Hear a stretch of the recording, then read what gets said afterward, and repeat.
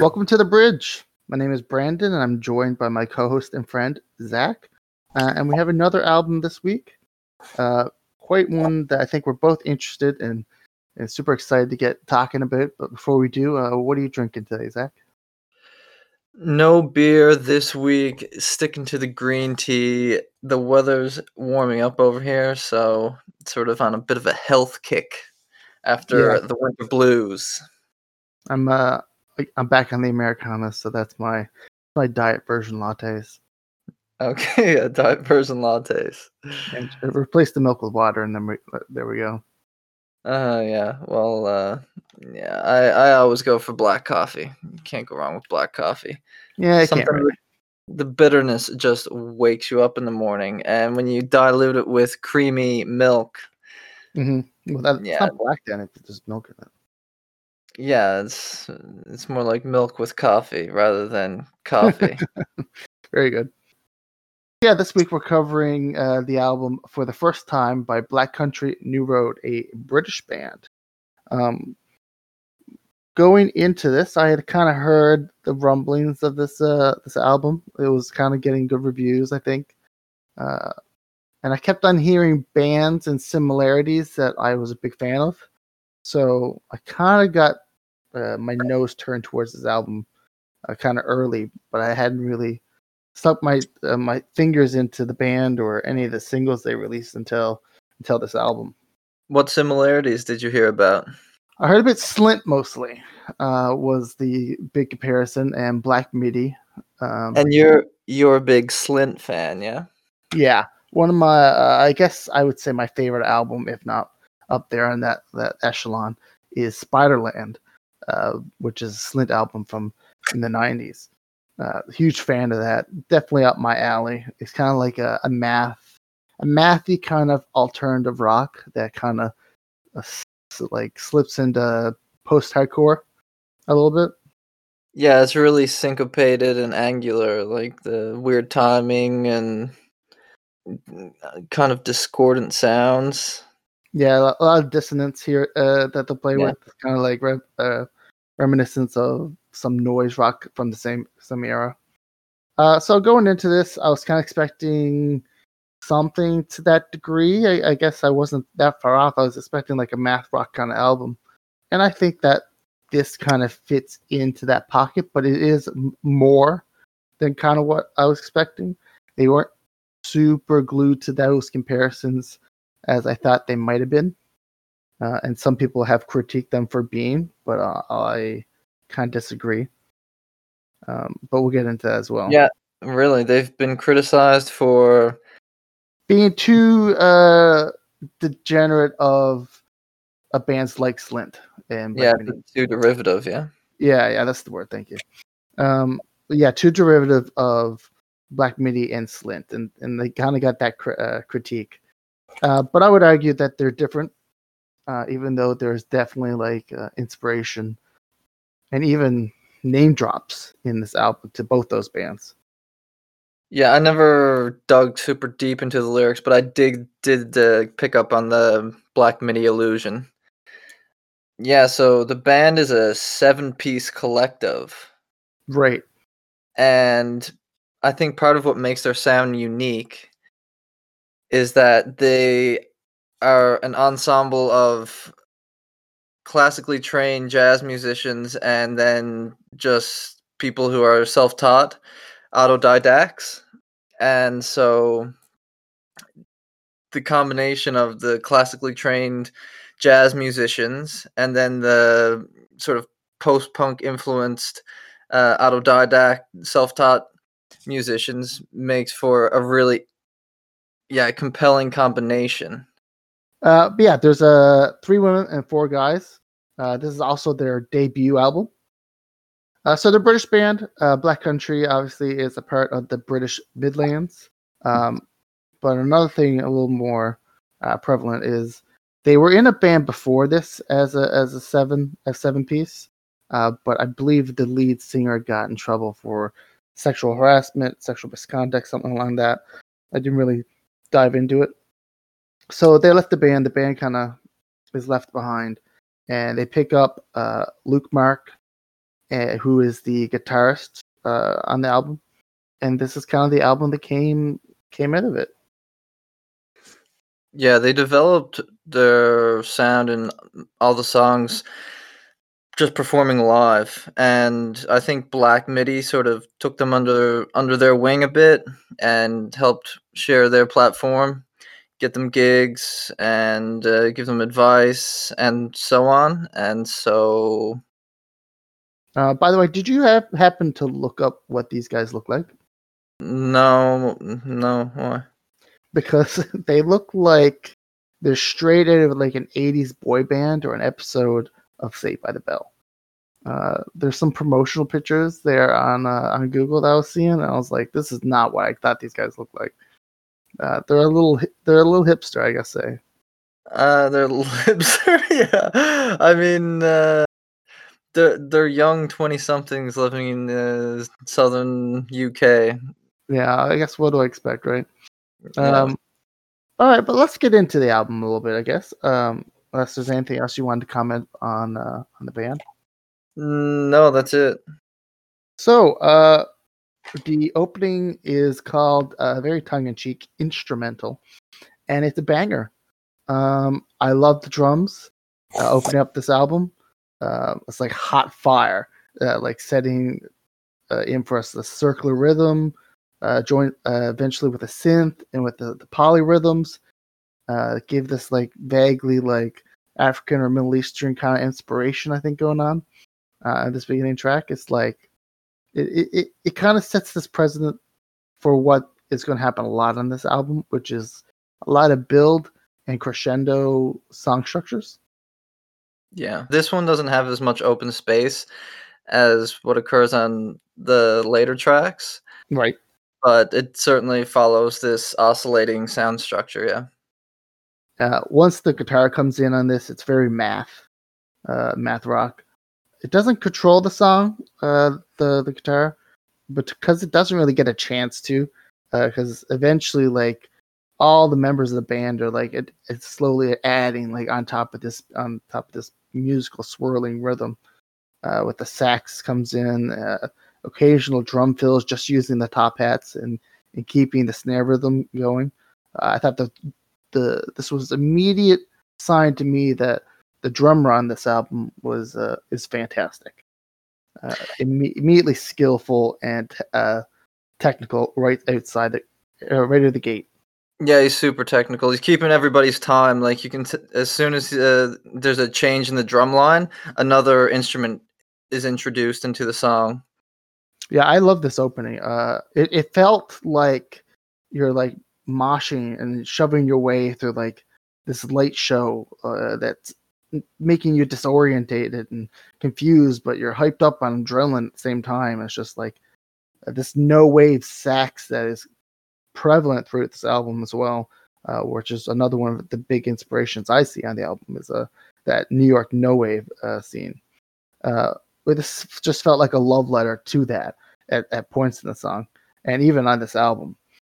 So far, first track in, you got math rock, we got alternative rock, you got like this post-punk vibe, we got this post-rock vibe, and this like no wave saxophone kind of solo stuff going on, which is like hitting every one of my loves when it comes to music. This is like it's perfect branding music. I couldn't help but get drawn to this when picking the albums for this week. There are some other albums that we've decided that we're going to talk about on a future date that was super interested me, but I just knew that I had to come back to this because I had listened to this opening track, this instrumental, and I was blown away by it. And I was like, I got to listen to this album. I got to go get the full treatment and the full review because I was super excited. I like how, yeah, each of the instruments has their own moment in the sun, and they use it during those sort of breakdown moments when the crescendo dips down and everything fade out. But then there'll be one instrument that'll hold a rhythm. How did you feel about the saxophone on this album? Yeah, it was amazing how the sax player is able to be groovy and then for instance, in this song, after the first crescendo dies down, he holds the notes really long and blows them really hard, and it creates this dissonant sound. Mhm. And he has a great range of sounds that he's able to make with the saxophone. Right. I like the type of saxophone playing here and how it's incorporated into the music. Again, is so no wave to me that it's like jumping off the page of like how inspired they obviously are by that scene by like Lydia Lunch and James Chance. By James Chance and Lydia Lunch is like that kind of like placement in the song and the energy that the sax can give in this kind of like punk atmosphere uh, is really fun and really kind of visceral at other times and sinister at other times and groovy in other times. Yeah, like a job you would expect would be delegated to a guitar. Like, okay, create a bunch of distortion and hold the notes really long in this section. They give to the saxophone instead, but then sometimes the guitar will play that role, and this back and forth between the different instruments, especially the saxophone and the guitar, I find is very compelling. Right, right. I think And it highlights the combination of jazz and post punk that is definitive of their sound. right, And right. not derivative at all, in my opinion. It's their own spin on what is two established genres. I think they go on to prove that of themselves in some of the other tracks as well. So Athens, France is the single that was released first and that caught a lot of people's attentions to the band. This is one of the reasons maybe that they get that critique because the guitar work on this song is practically identical to something that you would hear on a Slint album. Yeah, it's the song that reminds me of Spiderland the most. Right. It's mostly the guitar because it's very Slint guitar passages that are going on here, and you get that kind of like similar vocal delivery, kind of like spoken, with these like guitar refrains and the math nature to it all. It's very Slint in the space it kind of holds, but I also noticed that the song incorporates like the violin and piano as it goes, like almost like the piano synths, like a keyboard, and it really starts to pull away from that sound and kind of like become something else. So this song musically to me almost felt like it starts as like a pretty standard kind of Slint song and evolves into something that's their own sound.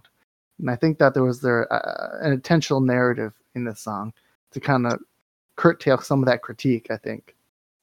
Yeah, I think what starts out as a Spiderland inspired song becomes something else, becomes something that belongs to the band themselves by the time you get to the end of the record, or by the end of the song, sorry. And I think that it's a testament to how well the band is able to conclude songs. I find the conclusions to all the songs to be pretty interesting. And here on this song, perhaps more than any other song, there's a lot of open space, and it's not very rhythmic. It's quite angular. The lyricist is filling in a lot of the empty room. Mm-hmm. And like you said, almost his delivery is like spoken poetry almost. He Right. does have a very wide range.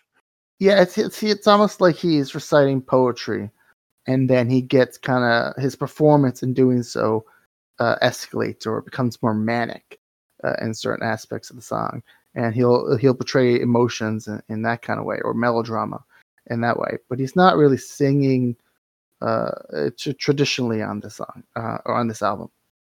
No, and he does have a good tremble to his voice, which adds some emotion. Mm-hmm. But we'll get to his singing voice and what we make of it a little bit later when we talk about some of the other tracks. But to go back to what I was saying about the conclusion, when we get to the end of this song, there's actually sort of beautiful, glittering, rhythmic guitar riff that plays for over a minute, Hmm. and it's a great contrast, or just it really stands out because of all the discordant, anti-rhythmic sounds that play throughout the song, and all the sort of not dead air, but open space. Space, Yeah. right? So I actually really enjoy the song. I like the atmosphere and the tone it gives off, and the kind of manic nature that his delivery gives to it. I should note at this point that this version on the album is not the original version that was released on EP back in 2019. There's a few changes to it, most notably some of the lyrics, and this ending that you mentioned is different. Yeah. Uh, the ending in the original version is a lot more drum focused and erratic in that drum nature, whereas in the new version, it's a little more toneful and moody. But I was kind of curious. I don't know why they changed it. Because in my opinion, the original is better. I disagree, because especially when you consider the next song, how the next song begins with this Sure. really stark guitar distortion, such a great contrast with the conclusion of the previous song. Sure. I was a huge fan of like the drum work that they did do on the original version, but also the lyrics were weird. He almost censors himself. He kind of like completely takes out this subsection of lyrics in the song and replaces them with good lyrics, but like replaces the swearing and the crassness of talking about fucking a girl in her childhood bed. And he like kind of removes all that, and it feels like there was like this weird PG-ifying of the song that it kind of came off a little odd to me. I don't know why it was done. Did you read the lyrics for track X? I did glance through the lyrics for track X. Yes, Because the lyrics for that song refer to some childhood romance in a girl's bedroom. right. And maybe I'm thinking of the lyrics from the wrong song. Or Um, maybe you switched them around, that's what I was thinking. so he changes the beginning of the song and like kind of takes out a subplot of it. So the original lyrics write, "She flies to Paris, France. I come down to her childhood bed. She tries to fuck me. I pretend that I'm asleep instead. She loves pulp culture. Just thank you next stuck in her head. The cursed vultures give me sourdough, my daily bread." And he changes it to "She flies to Paris, France. I come down to in her childhood bed and write the words one day I wish that I had never said. Now all that I become must die before the foreign thread. The cursed vultures feed and spread the seeded daily bread." And it's like they're both like the second one is like lyrically dense and still compelling, but it just felt like a weird PG-ifying of the song that feels odd to me, and like restructuring. I'd like to know why this song was structured the way it was. Yeah, I mean, I don't know, maybe he was just trying to work on his lyricism, because if I have one critique about the album, is lyricism is not So terribly sophisticated. no, it's not terribly sophisticated. No, it's kind of direct in parts, but he's also like pretty interesting in other parts too. I don't think he's a bad writer. Um, No, it's not bad. Lyrics consist of, sex, drugs, typical shit that you'd expect 20-year-olds to write about. yeah, I guess so. It feels like there's a little bit more going on in some of these other tracks, with like Science Fair and yeah, maybe he's working on his writing. I don't think his writing is too bad. There's some variety in some of the other songs. I don't think it's too This is not straightforward teenager stuff. Yeah, it's not an album I'm going to for the lyrics. The musicianship is so great on this record that I'm not paying attention to the lyrics that much anyways. You're right. You're 100% right. I wasn't paying attention too much to the lyrics either.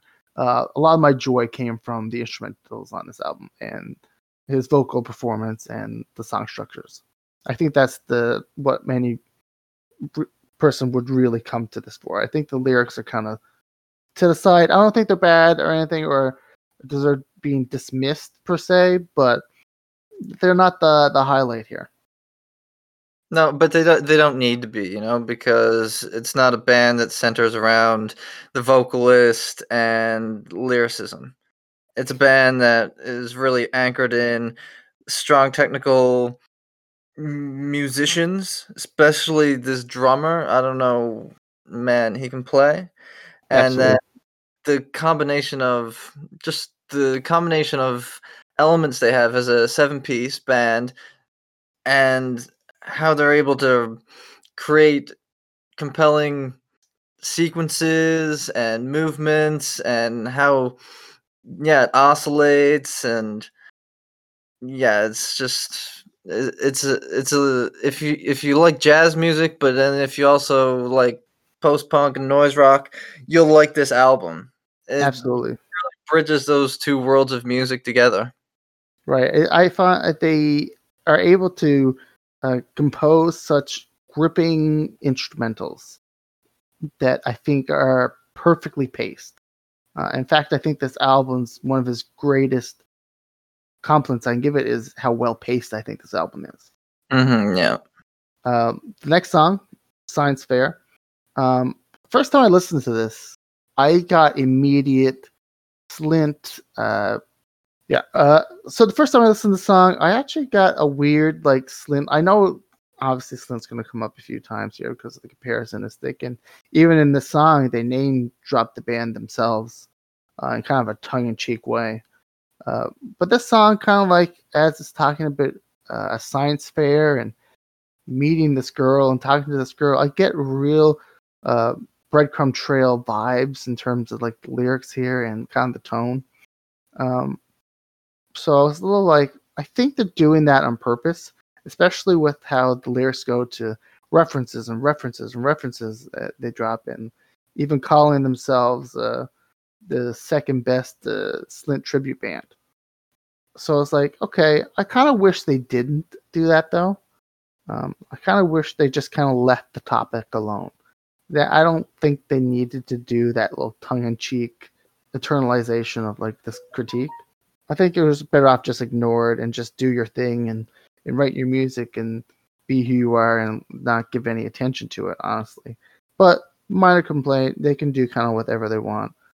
Because the song evolves and is very different from Slint, and I think they prove it. The noise rock opening of this with the reverb and the wailing and the dissonant guitar opens this track, and I'm in love with that. So great with the noise rock influences. Once the vocals, go ahead. They also use the violin on this track. I like the use of the violin on this track. It really helps add tension. Mm-hmm. Yeah, as a step beyond what Slint did, Right. I think the tension that's built on the song is one of its strengths as well, because I noted when the vocals come in after the opener, you find yourself in a very jittery and paranoid drum rhythm that kind of vaguely sounds like a panicked heart rate. And then like the singer is going on this manic diatribe as this is happening. And it was just like really compelling to listen to. It was like so hard to like not pay attention to the music when these interesting ideas are coming at you and these interesting sounds and these downtrodden kind of like guitar passages and this like kind of melodramatic kind of vocal delivery, kind of like ripping up this like manic person. I found it super compelling. And then, all that said, at the end of this song, there's this groovy bass line. It doesn't last for long, but it's pretty groovy, and the band doesn't rely so much on the bass. They have the drummer really hold the time and really help hold the rhythm. Right, But that bass like kind of like a passage at the end was like super kind of like it almost sounded a little synthy. I don't know if it was a synth or not that was going on at the end there, but I also enjoyed it. It kind of felt a little different and fresh when it came on because they hadn't really played with anything quite like that up until that point. No, and the song is one of the more harsh sounding songs on the record. And so, but I don't know, they just understand. There's a sort of the way they are able to incorporate so many different tones into one song. It creates a great. The songs have a really great cadence, you know. Mm-hmm. I just really enjoy the manic and nervous energy they properly build. They're like mastercrafts of like building these songs and having these several peaks throughout, like usually like a roller coaster. This is another great example of this song, how it'll peaks early and then kind of goes into that groovy rhythm and then peaks again with the strings at the end, and all through it has this kind of like building manic nature that I find super compelling. And so, what did you make of the next song, Sunglasses? Sunglasses is another song that actually changed from the original, but I didn't listen to the original and kind of like let it be. Music, I'm super big fan of the heavy effects and the pedal and guitar work that are kind of shoegazy on this track, or at least in the beginning there. The song develops and we get a lot of like cleaner, plucked melodies, and it's kind of like a really slow burn song. I believe this is like the longest song, maybe 8 minutes. Is it longer than? Yeah, Sunglasses is almost 10 minutes. Yeah, 9 minutes. The highlight of the song to me, and I want to kind of like put a little attention on it, is the refrain on this track, where the music builds and swells and peaks in the first verse, and it feels scrambled and disorganized, and with amazing sax work that is definitely like No Wave, as I said, influenced. It's very dissonant. It brings the song to its like early peaks as it's building the song. The second part of the song has this pulse. It's kind of like a 2-part song. I kind of look at it as 2 parts because there's a kind of like a clear separation in the middle. So the second part kind of has this pulsating drum beat that just rebuilds to another fantastic sax sputtering out in this bass and drum line, and it fits super well. They broaden themselves, like doing this like No Wave stuff with the sax and like bringing in the violin.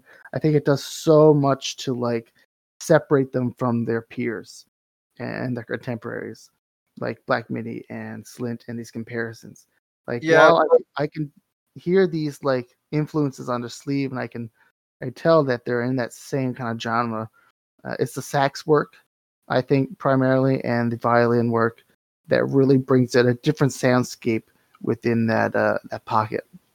Well, it makes them so much more diverse. They have so much more versatility, simply because they are able to use those two instruments, and those instruments work so well within the post-punk, math rock, noise rock, those intersecting genres, and they're sort of the first ones to say, "Hey guys, look at this. Bring in the sax. Bring in a really talented drummer. Bring in the violin, and you can create incredible layers of sound." Absolutely.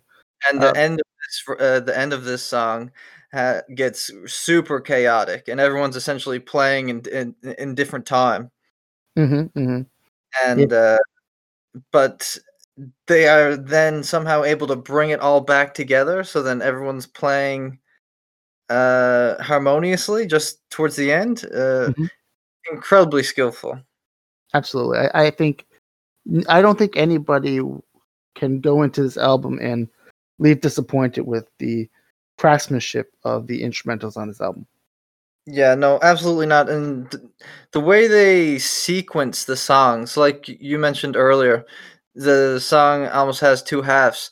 It's like it has there's a first movement, and then there's this very no wavy dissonant sax section when everything fades out, and then the drums kick in, and it almost begins this second movement of the song. Right, And right. it's really noisy, and in that section.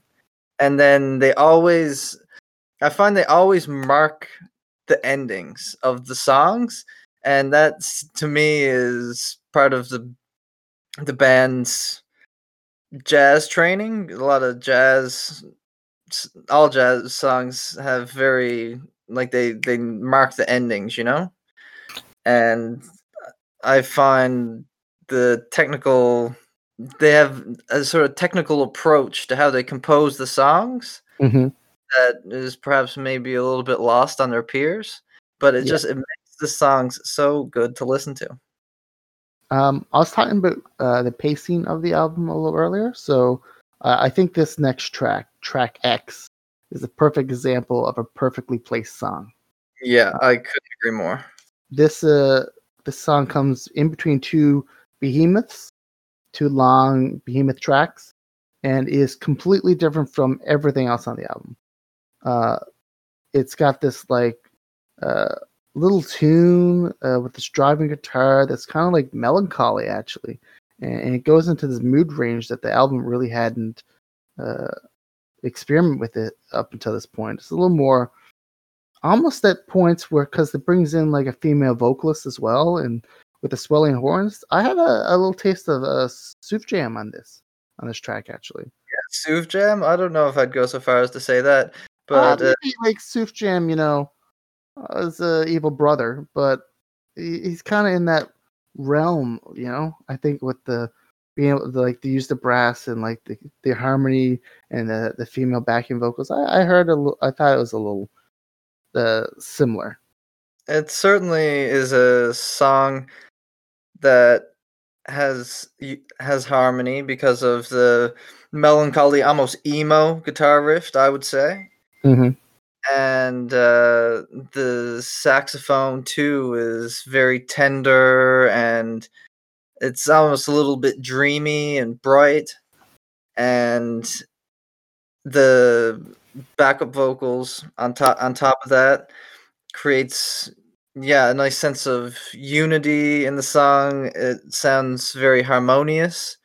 It's a little like opium shot, just to sort of eases you, relaxes you before prepares you, is what it does, Right. for the opus, which is the concluding track. I also noted that this track was so measured, where all the other tracks on the album, like they build and kind of hit these climactic points. This song stays measured throughout. It's like a stable heartbeat, and it just keeps its pace, and it doesn't suffer from it or anything like that. It just exists in this different song structure area that I thought was very intentional. It just kind of like felt like a palate cleanser, I wouldn't have pointed this song out as a favorite of mine in a vacuum, but in terms of mechanics and of how to put an album together, I think this song is the cornerstone of the second half of the album. Yeah, it's, I would say, the most accessible track on the record too. However, perhaps the biggest anomaly. But going back to what I've said a couple on previous episodes of the podcast, this track loses some of its power, even though it's a great song, when you take it outside of the context of the album. Mm-hmm. Yeah, this is a song that like really exists as a part of the album as a whole. It's not one of those songs I think that you could really take out as a deep cut and like kind of showcase the band. I think it's really like it's holding up a part of the album on its back, and it does a great job kind of like mechanically as a song, even though it's still enjoyable. I don't want to undersell what it's doing in terms of actual song, but in terms of like pacing, I thought this was really great. Completely different, right? It gave us a different palette, a little more melancholy and upper than some of the other ones. Not quite happy, it's kind of in that somber range. It just kind of gives us a little bit of a palate cleanser before we go into Opus. Hold on. Oh yes, I also like the way this song ends. Again, the saxophone is leading, but then passes off to the keyboard and lets the keyboard take ownership of the ending as the song fades out, and yeah, it gives it this shoegazy type of feel. And again, yeah, very distinct track on the record, perfectly placed. And in the band's future recordings, I'd be interested to hear maybe another song like this. Maybe they have two songs like this on the record. You know, if they do a longer record or yeah, whatever they do, I'd be interested to hear more of this sound from the band as well. Absolutely, it shows their diversity. It really does. Yeah. That's why I really think it's unfair. People who do critique them as being too derivative. I think that's someone who hasn't really listened to the album, because I think this is obviously takes those slint guitar passages. I think that's the biggest culprit for this comparison. But the rest of it, I think it's its own beast. For sure, it is Slint inspired, but there's also some cool guitar riffs on this record too that are the band's own and gets away from Slint sound, like it gets away from the math rock sound. Right. So Opus is another one of those build songs, and it's great. It does a good job of it. They got an amazing skill of it. They have this like Arabian flair on the sax in the song. I don't know how else to describe it. You know what I mean? It's got this Arabian flair on the sax. Yeah, it's got this like almost like Middle Eastern kind of rhythm to it and melody to it. Groovy and tasty. If I'd call it Arabian, it's definitely got a groove though. Like I said that it gave me a bop. Like when I was listening to it, I was bopping along to the song. Right. It's got a lot of energy to it, and it kind of feels inspired. I really enjoyed the work of the sax on this. It's actually like a crucial part of how the song builds as well, because they come back to it in the later half. I really like the introduction to this song. They're playing these really fast and snapping guitar chords, and then the drummer's just hitting the hi-hat, and they do that for the first minute, and it just builds this tension like, oh yeah, this is the concluding track, you know, you've made it, you're here it comes. Mm-hmm. Yeah, it was great.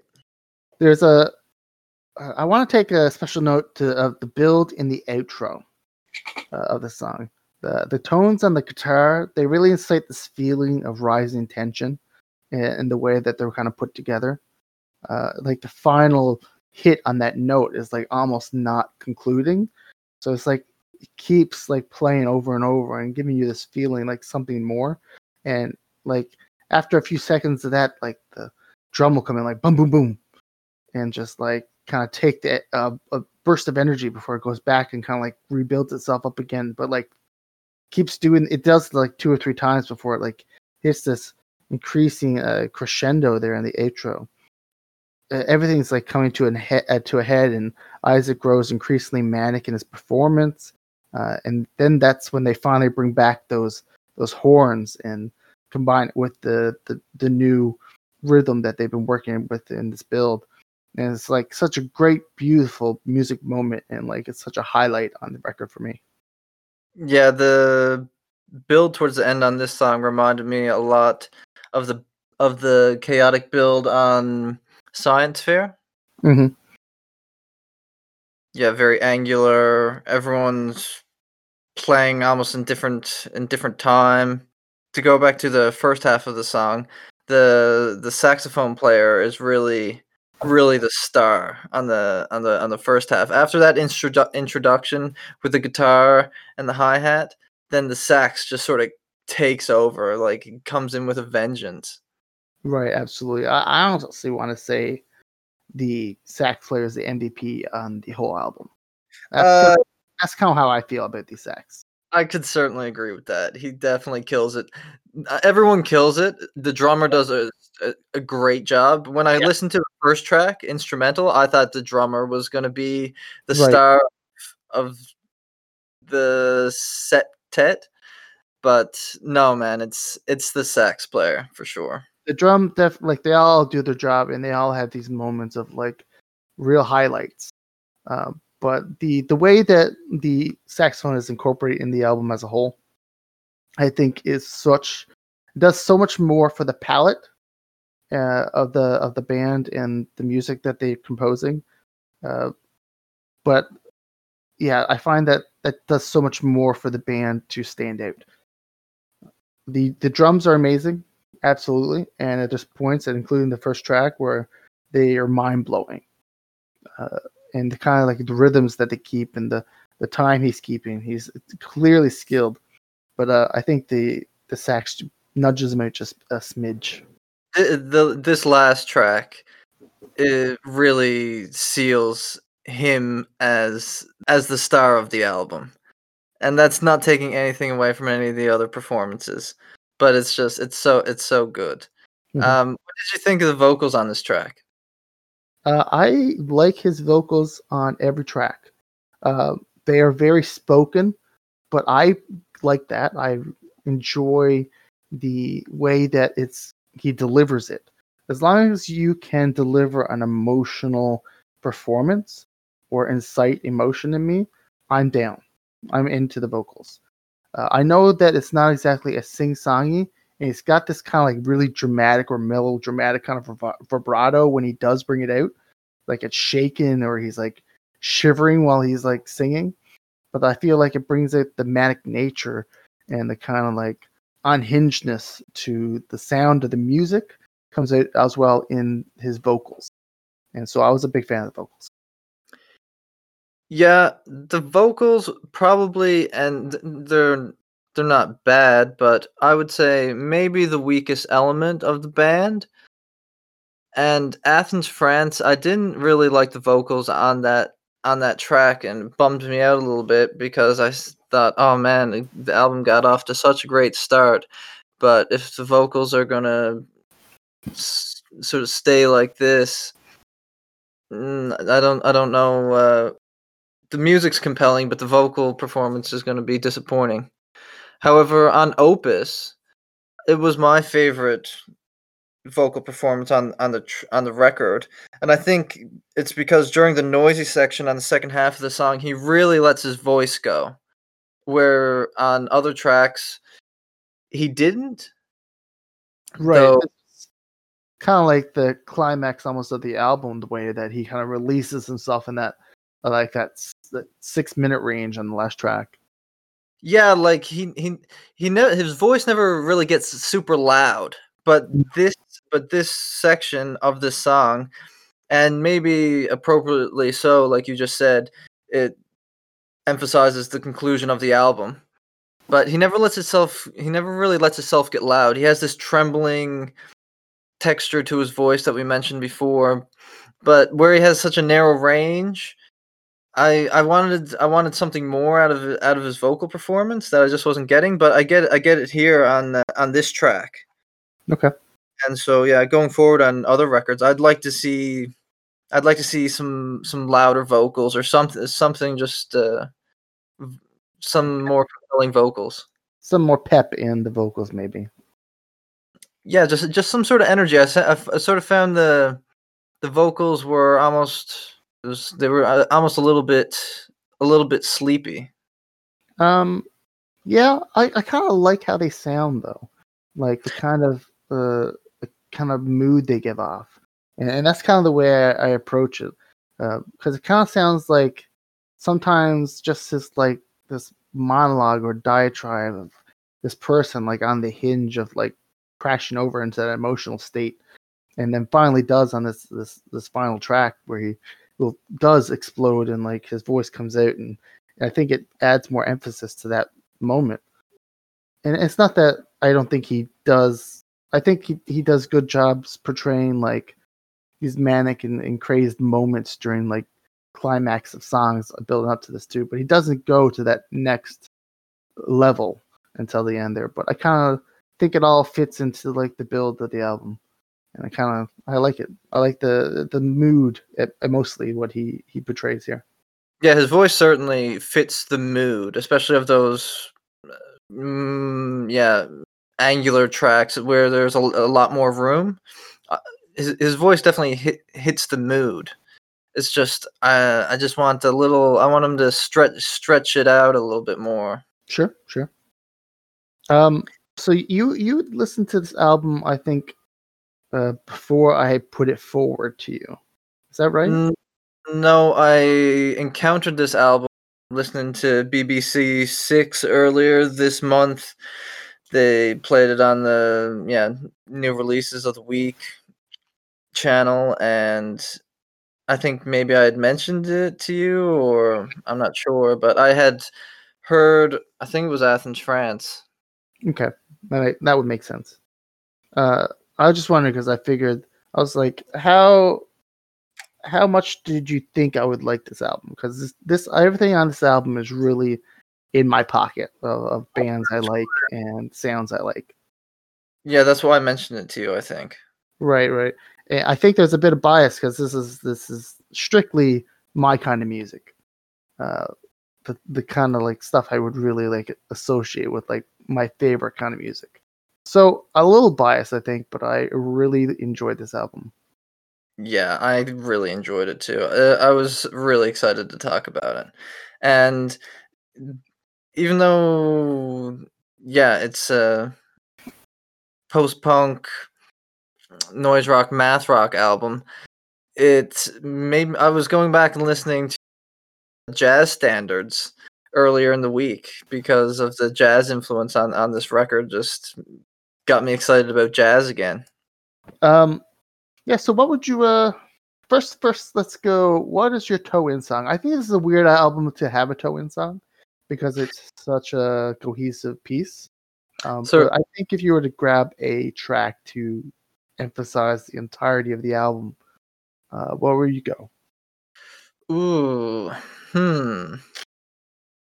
You know, I don't know how representative instrumental is of the entire record, but Mhm. it is a super fun song to listen to, and it's 5 minutes and 27 seconds, which is the second shortest track on the album, so accessible lengthwise. If not, I would say probably Science Fair. I would, yeah, I'd probably agree with Science Fair. It'd either be Science Fair or Sunglasses. Yeah. None of these tracks are misses. I think they're all hits. I honestly think you could probably spin a roulette, land on one, and probably do a good job because there's enough variety and diversity here through even just on a song that to encapsulate the entire album in one track a little harder to do. But I think Science Fair is probably a good toe-in song. What would you rate this song, album overall? The album's definitely a 9. Yeah, I agree. If I like the vocals better, I'd say 10. I was a little peeved on Athens, France, and the rewrite, and I thought the performance was a little less edgy, and I thought the ending kind of preferred the drums. So I was a little annoyed there. Again, some of the lyrics could probably be a little better, but I generally really enjoyed this. I'm only kind of like really looking for complaints. Yeah, like we were talking about the vocals. It's that's sort of nitpicking. Like Yeah. the record is so solid. And these tracks are long, yeah, sure, but actually none of them feel that long because the band consistently has new ideas. They introduce them in interesting ways. It gets noisy, it gets quiet. What's Yeah, not to like? it's easy. It's easy to be listening to a build to us in a song, and look and realize you're 4 minutes in and not even realize it. It's super compelling. It's like a fine film that's just gripping you with confusing and interesting and vibrant images, and keeping you hooked all along the way.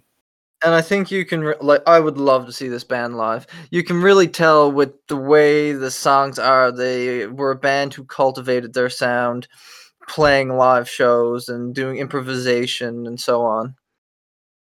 Yeah. So I think this might be one of the highest scored cumulatively between me and you we've ever given an album. I would say so far this is the album of the year. Yeah, this is. I was thinking actually. Sometimes I like to compare. Where would I have placed this album on my previous year's album of the year? And I actually had that thought with this, and it's easily in the top 5. Yeah. So, early contender. Early contender. It's so unique that I don't know. I don't expect to hear anything that's gonna rival the uniqueness of their sound. Like Well, we got Shoo coming up. what? We got Shoo coming up. Shoo, that is true. And all duets on that album. Never question the uniqueness that can be had when Shoo has got an album dropping. That's true. That's true. I find Shoo can sometimes be a little bit esoteric. Like they're a little bit niche sometimes. But their last record is actually probably my favorite record of theirs. Yeah, probably. So again, I think we're going to have an extra episode coming up. Not sure exactly the release date. We're going to type in a few albums that we haven't had a chance to talk about in long form. Go over them a little bit of a omnibus style and talk about them. I think Zach's got a few albums he wants to talk about and a few albums that I've been wanting to talk about, but couldn't quite find the time for full reviews of them. So we're going to have a little extra episode to cover a little bit of the albums that we want you to listen to and don't let pass you by as the year passes. Or ones that maybe have caught your attention or you didn't realize release and put you on notice, whether or not they're worth your time. Whether they're worth your time or you just need to pass them, give them the heave or the skip until the next album. We'll see how it goes. I'm not sure exactly what albums you want to cover yet, so it'll be interesting to hear your pitch for some of these songs or some of these albums that you might come to me with.